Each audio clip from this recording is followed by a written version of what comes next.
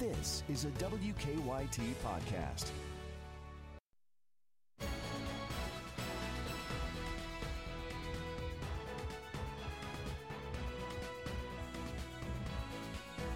Good morning from WKYT News. I'm Bill Bryant, and we welcome you to Kentucky Newsmakers. Hope you're enjoying your weekend.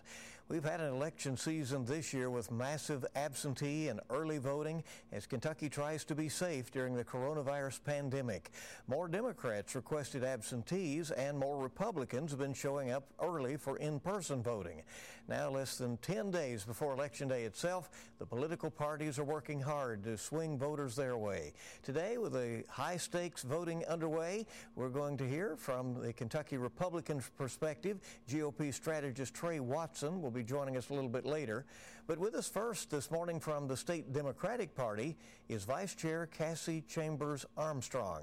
She is also about to become a member of the Louisville Metro Council since she is unopposed in the general election this year. Vice Chair Armstrong, thank you. Welcome. We appreciate you being with us. Thank you so much for having me. It's a pleasure. How has the pandemic and the emergency provisions that loosen up the restrictions on absentees and allow for this early voting changed the dynamic of this election year? You know, as Democrats, we believe that voting should be easy and everyone should be able to vote, and that we should reduce the barriers to people being able to vote. And this pandemic has really shown us why that's important and what a great thing it is for our democracy when it happens. In the primary, we saw record turnout throughout our state. Louisville, the turnout numbers were just amazing. And so I think it's really driven home that when you make voting easy, when you give people choices, it turns out people really like having choices of how to vote. And it turns out people vote in really high numbers, and that's a really good thing for democracy. There's a projection from the Secretary of State we may have 70% turnout, which would be very close to the historic high of 73%. Do you think these temporary measures that are in place in an emergency declaration worked out by the governor and the Secretary of State, some of these things should become permanent?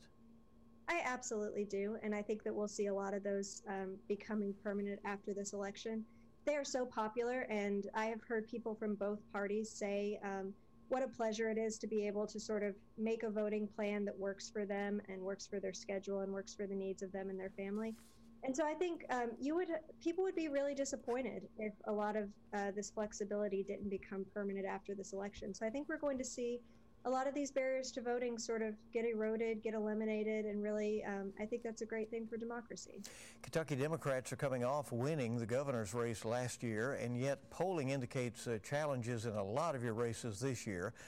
Kentucky was once dominated by the Democrats, and has the Bluegrass State now become so Republican red that Democrats are left to try to claw their way back and are at some disadvantage when the races began? You know, 2016 was a hard year for us. I think that's something we need to acknowledge up front, is that we did see sort of a loss of support in the Democratic Party. And that's something that we've been working really hard for the past 4 years to rebuild from. And I think we're seeing signs that we are gaining momentum. We're continuing to build on the good work that has happened in races in 2018, 2019, and I believe we're going to make more gains in 2020. For example, we know that Donald Trump won the state of Kentucky by 30 points in 2016. And now polling indicates that that margin has been cut in half. And I think that just shows that the work that Democrats have done over the past several cycles to really re-engage voters and really sort of get our message out there to different communities is really rebuilding support for our party. So as we go through some of these races, let's talk about the presidential race. What case are you making to voters to support former Vice President Joe Biden over President Trump? Well, I think we've really seen sort of Trump fatigue throughout the state of Kentucky. And whereas the president enjoyed, he's still very popular, and candidly, having him at the top of the ticket does make it difficult for us in some of these down ballot races. But we've begun to see that support erode. And we've seen that support erode based on the president's rhetoric and based on his actions. And particularly amongst sort of suburban women, women throughout the state. People are just sort of tired of the way that he talks about people, the way he treats people, and the fact that they don't feel like they're better off today than they were 4 years ago when they elected Donald Trump. In fact, with everything going on with the coronavirus pandemic, they feel like their lives are kind of spiraling out of control in a lot of cases, and they feel like they're worse off. And so, Joe Biden stands for the things that Kentuckians need. He stands for health care. He stands for opportunity for all. He stands for sort of bringing our economy back in a sustainable and equitable way. And I think that these messages, these sort of kitchen table issues, they really resonate with Democrats throughout the state. U.S. Senate race is next on the ballot. A Democrat, retired Lieutenant Colonel Amy McGrath, has outraised and outspent her opponent, and yet the polls show that she has a lot of ground to make up in a short time to do that. Do you believe that she can win the Senate race? I think Amy McGrath is going to surprise a lot of people. I think she is a great candidate. I think that she is really gaining momentum. She has cut Mitch McConnell's lead to single digits. And we know from 2019 and the great victory of Andy Beshear that Democrats can win statewide. And Amy McGrath's path is going to look a lot like what Andy Beshear's path did. It's going to be high support in Lexington and Louisville and Northern Kentucky. And we've seen that she is doing the work and she is putting in the time and she is really investing in those communities and getting out that message that she needs to get out. And so I think we're going to see some surprises on Election Day, and I think she's going to perform very well. Many have said that Governor Beshear's victory had a lot to do with what had become the unpopularity of Republican Governor Matt Bevin at the time. In this Senate race, McConnell's numbers are, at least he is at majority approval in a couple of polls that we have seen so far. So there is not that dynamic there was in the governor's race, right? Well, I think Mitch McConnell is pretty unpopular, and I think whenever Kentuckians really sort of hear about, we're in the middle of a global pandemic, and instead of focusing on meeting the needs of Kentuckians, he is trying to ram through a Supreme Court justice that is going to be a part of dismantling and destroying the Affordable Care Act. Whenever we know many, many, many Kentucky families rely on the Affordable Care Act for health care coverage, and we're in the middle of a global pandemic whenever healthcare coverage is more important than ever. And so I think that Kentuckians understand that Mitch McConnell has been in the Senate for way too long and that their lives aren't getting better, and he's not working for everyday Kentuckians anymore. And so, I don't think that he is this beloved figure throughout the state of Kentucky, and I think that he is vulnerable in this election. The 6th District congressional race is hard fought as well. Democrat Josh Hicks is the challenger. He's trying to take down the incumbent Republican Congressman Andy Barr.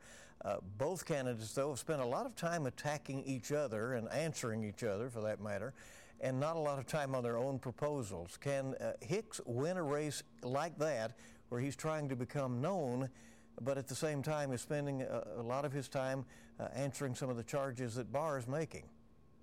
I think that this is a race that is perhaps going to be one of the most closely watched races throughout the entire state on Election Day. I think Josh Hicks' background, he is a great fit for that district. He knows what it's like to work hard. He has varied experiences that just really resonate with the different sort of demographics of the district that he's running to represent.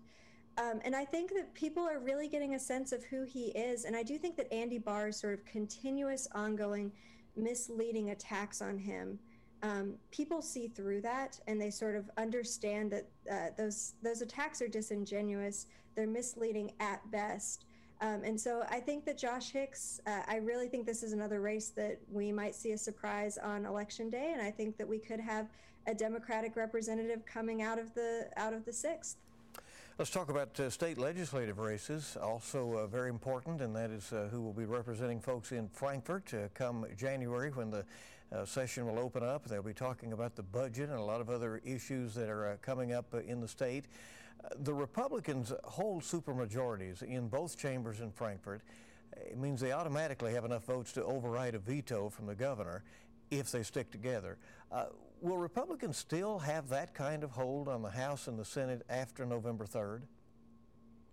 We're seeing a lot of enthusiasm in different pockets throughout Kentucky, and we have so many candidates that are running great races.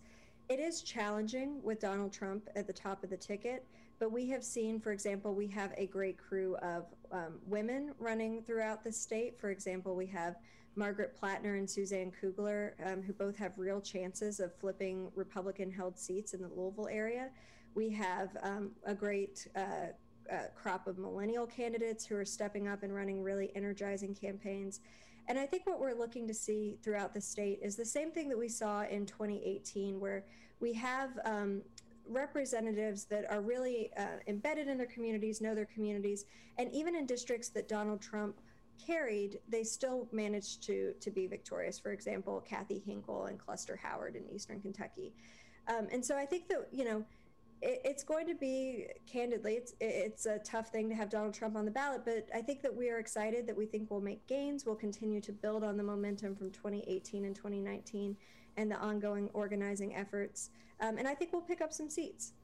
Vice Chair Armstrong, it's my intention to conduct similar interviews with you and Trey here in a few minutes with some of the same questions. And one that I do want to ask both of you, a lot of mailings have gone out from the parties in these legislative races. And some of the candidates indicate that they probably wouldn't have sent that kind of thing out on their own. How much liberty should the political parties take in tying candidates for local or state office to national figures, or tying them to issues that are more national than state or local? The Democratic Party, we work very closely with our candidates in terms of providing resources and whatnot. I'm not aware of any specific examples of what you're talking about. Certainly our intention is always to be helpful to candidates, not to ever put candidates in any sort of position that they don't want to be in. Okay, let me give you an example. In your case, the Democrats are sending out mailings with pictures of former Governor Matt Bevin with some of the Republican candidates. He left office nearly a year ago. Is that relevant now? I do think it's relevant now. I think that, Matt Bevin was a deeply unpopular governor who did a lot of harm to the state. And I think to the extent that candidates have sort of tied themselves to Matt Bevin through their actions, through their rhetoric, I think that that's something that voters have a right to know about. What will the party be doing in these last days leading up to the election, November 3rd? Even though it's an election season, really, right now that's ongoing. Yeah, in many ways, we're in the throes of the election right now. We have hundreds of thousands of ballots that have already been cast in this state, and that's a great thing.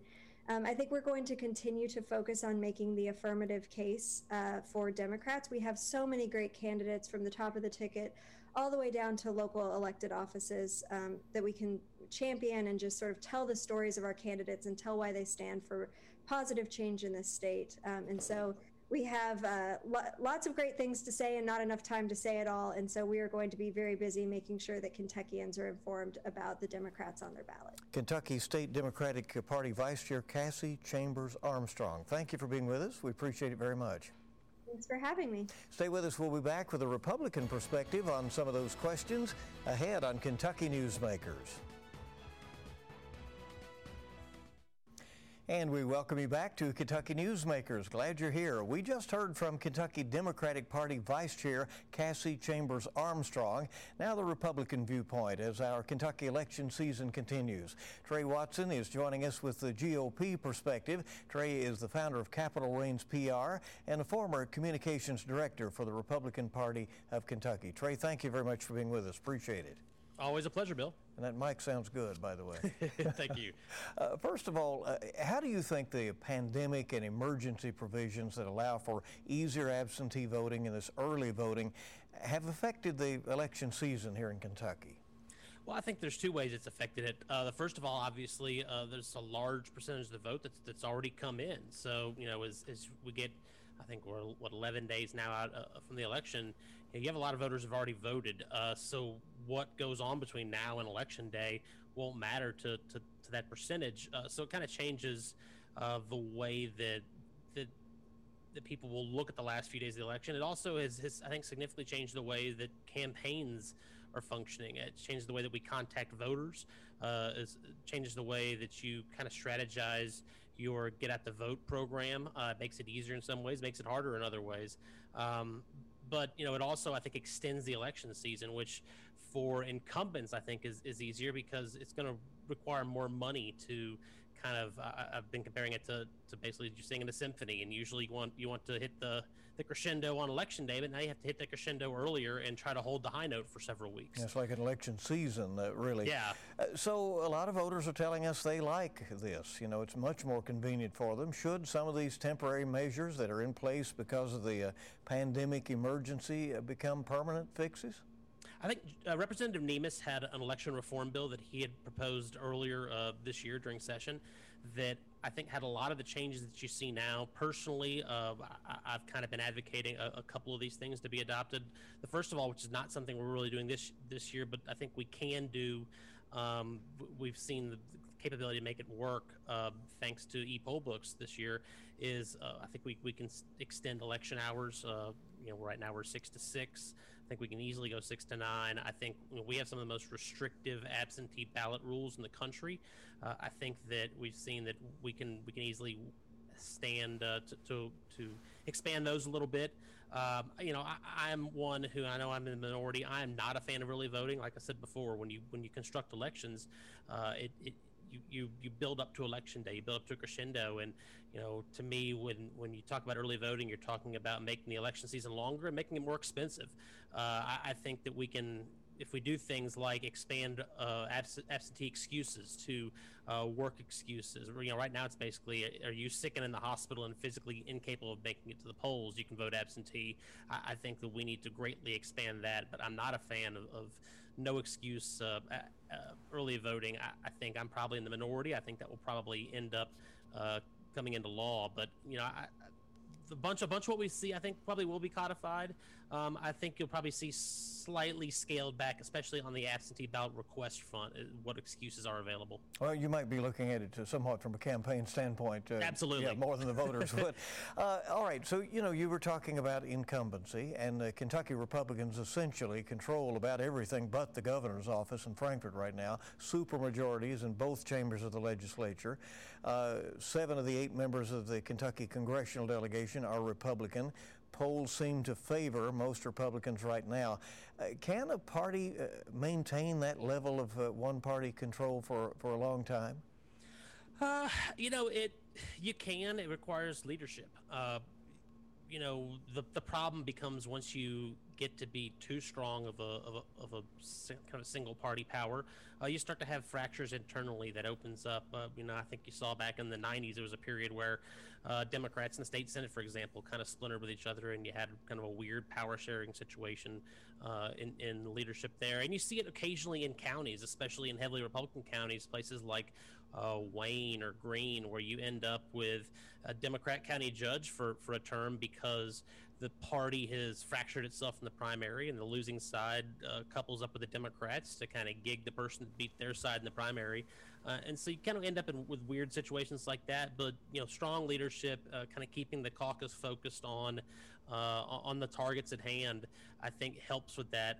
The question becomes kind of how you direct the energy of the caucus, and can you keep everybody kind of moving together in one direction? Well, let's talk about these races up and down the ticket. At the top of the ticket is the presidential race between President Trump and former Vice President Joe Biden. Polls indicate a strong advantage for Trump in Kentucky. Does he cross the finish line in the state with enough of a lead to have significant coattails?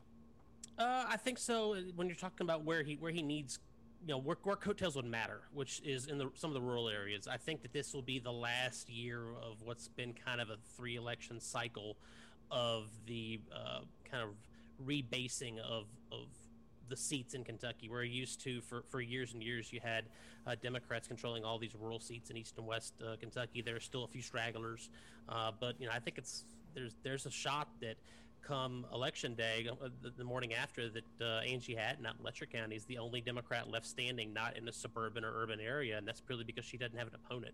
I think President Trump's coattails in the rural areas will carry the Republicans to a significant wave of new seats, both beating incumbents and picking up a couple of open seats that are out there. So you believe the legislature will become more Republican? I believe so. I think a good night for the Democrats is probably break even or keeping their losses to a net loss of 2 or 3 seats. Let's talk about the hard-fought U.S. Senate race. Republican Mitch McConnell going for a seventh six-year term in Washington. For the first time in a Senate re-election race, he's being outspent. Does he hold on to the lead that he appears to have in the recent polling in his race with Lieutenant Colonel Amy McGrath? I think so. I think McGrath has kind of found some footing. She's kind of developed a voice. I still don't think she's developed an identity, which is a problem for your undecided and kind of center right, center left voters. But she's at least, it seems like, kind of developed a voice the last couple of weeks. But like I said, a lot of people have already voted. She benefited from this in the primary when Charles Booker came on late. At that primary, if you had only had election day voting, or if the primary had been another 2 weeks longer, I think Amy McGrath probably would have lost. I think she may be able to make up a little bit of ground, but when you talk about money, Kentucky is a small state, and the amount of money that's come in on both sides, you just run into trouble on ways to spend that money. So you reach a point where she's outraged Senator McConnell, but what does it matter? Because there's limited amount of stuff you can buy. There's a limit on inventory on media bills. And as much as you guys would love to sell, every single second of every single thing that you could to anybody wants to buy it, you run out of ads to sell. Only 24 hours in a day, right? That's right. So money only goes so far. But I think Senator McConnell, I think Amy McGrath performed so poorly early on, especially. I would be shocked if this thing is single digits. I think you're looking at a low double-digit win for the leader. A big race in the heart of the Bluegrass, the 6th District congressional race, a seat that has gone back and forth between the parties over the last 30 years or so. Democrat Josh Hicks charging hard. Republican incumbent Andy Barr has run several different attacks on him. Many casual observers have said to me, why is Barr attacking so much? Is he concerned about holding on? I think Congressman Barr is just trying. This is a year where Republicans in some areas of the country are struggling in suburban areas, and Andy Barr has a significant suburban population in his district in Fayette County, and so I think he's not taking this race for granted, and he's trying to be aggressive to make sure that there's no chance that any sort of erosion of Republican votes in suburban areas is going to affect him. I think that this district is interesting the way it's laid out. I think when consultants from D.C. look at it, they look heavily at it's a district based around a liberal college town. It should be something that they should be competitive in, but there's just enough conservative vote in the rural areas that it's a really hard district for a Democrat to win. The Democrats so feel that Hicks sort of has the recipe, and that they would like to follow the path of Governor Andy Beshear in the win last year in the district. Hicks, as you said, Lexington tends Democratic, and then Hicks believes he can appeal in those rural areas. I think the national brand for Democrats is so damaged in rural areas that regardless of how conservative Hicks may be personally, I think the party brand, and right now when you're talking especially congressional seats, I think that a lot of voters, they're having difficulty separating individual from party in some of these seats, especially when talking, like say, congressional with a national theme to it. It's a hard thing to separate. All right, I asked this same question of Vice Chair Armstrong from the Democrats. A lot of these mailings are going out in these legislative races, and some of the candidates try to distance themselves from those. They'll say, that's not me, that's the party. In the case of Republicans, is it relevant to picture local candidates for state representative and the like with Nancy Pelosi, who serves in Washington, when they're trying to get to Frankfort? Used to it didn't in Kentucky, but I think more and more as I said, the national brand of Democrats to rural voters in Kentucky has become so tainted that it has become an effective attack. I think in 2014, Republicans made a hard push to try to flip the state house using Barack Obama and Nancy Pelosi. It didn't work. 2016, it was a much more successful tactic. So, yeah, I think that just it's a symbol of the continuing polarization and partisanization of voters in the rural areas, that it is a successful tactic, I believe. What would you say, though, to some of the candidates who think, maybe the parties go too far with some of these mailings? Well, I could say a lot of things. The parties, there to help their candidate. Republican Party of Kentucky, the Kentucky Democratic Party, they really only have one reason to exist, and that is to win elections. And they're going to go through whichever door is open to them. And, if once you step foot in the arena, you just have to be prepared for whatever's coming to you. It's not always pretty. Now, what I would say is there's a difference between attack ads and contrast ads. We have, as a campaign person, we have to present a voter with a contrasting reason why they need to change their behavior, why you've been voting for this person for years, but here's why you need to vote for another person. And that requires contrast, and it requires sometimes aggressive contrast, but I think there's a difference between that and negative campaigning, where you would be getting into personal, kind of more tawdry issues. All right, here we are, the last few days. I guess basically everybody keeps up what they're doing because it's more like an election season. We just have a few seconds left, Trey. Absolutely. If you haven't voted, I would encourage you to get out and vote. Make sure you do your part, and for the candidates, keep pushing hard and finish out strong, make your calls, and chase your votes. All right, Trey Watson, who gave us the GOP perspective. He's a Republican strategist. Thank you so much. We appreciate you for being on. Thanks for having me, Bill. Stay with us. We'll be back on Kentucky Newsmakers. And before we go here on Kentucky Newsmakers, a reminder, we're a little more than 1 week away from Election Day. Many people have turned in absentee ballots already. Remember, certainly, to do that if you haven't. County clerks across the state are encouraging Kentuckians to vote early. And it looks like the Commonwealth will have a good showing this year with turnout. This past week, Secretary of State Michael Adams released his projections for this year. He expects 70% of registered voters to cast a ballot. If that happens, it would be the highest turnout since 1992. Now, it's too late to request an absentee ballot, but you can still look at sample ballots, including those 2 amendments that are on there. Remember that, state amendments.